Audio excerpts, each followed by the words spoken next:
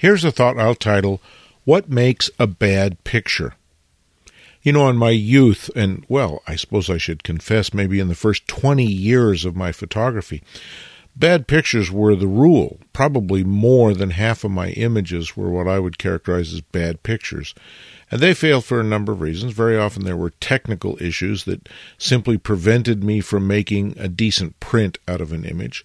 Sometimes it was simple things like I missed the focus, or I made a bad composition that couldn't be cropped out because what I really needed to do was back up or use a wider angle lens or some such thing. Sometimes they were just poorly seen.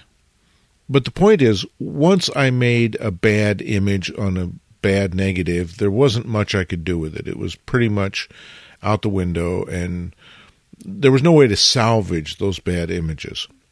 But there's so much that we can do now with Photoshop and all the various recovery techniques that we have, that it's sort of getting harder and harder to identify what is a bad photograph, because so many photographs that I thought were bad, I've been able to go in and with some fairly extensive, sometimes Photoshop work, salvage an image that otherwise would have had no possibility, no potential whatsoever. But today's developing tools and processing techniques allow us to save a lot of images.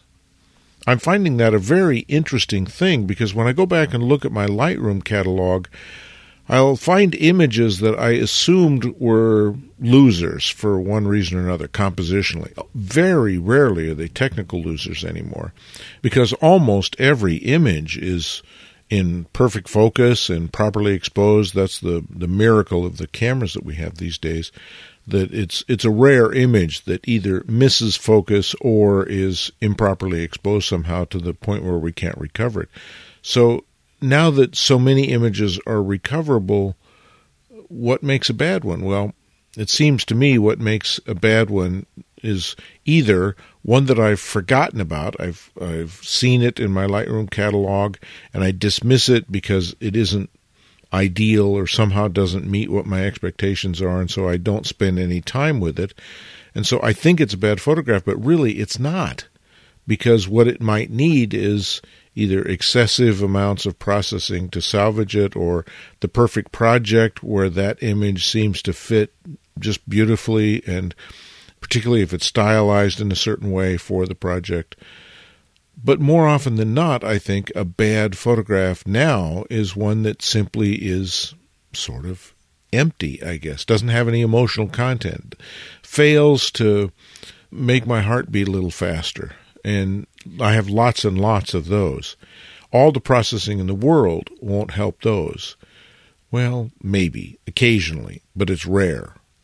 More often what I find is if there's nothing there, if there's no there, all the processing in the world can't recover it. So it seems to me that the thing that we need to do now is be really careful, really tough-minded, really disciplined, and really put the work in and the effort in to try to get emotional content in our images, because there won't be very many that fail for technical reasons, but there will still continue, as there always has been, to be those images that just don't have it. And identifying what it is a serious challenge in the art world. But that's what it boils down to. Bad photographs are one that just don't have any magic to them.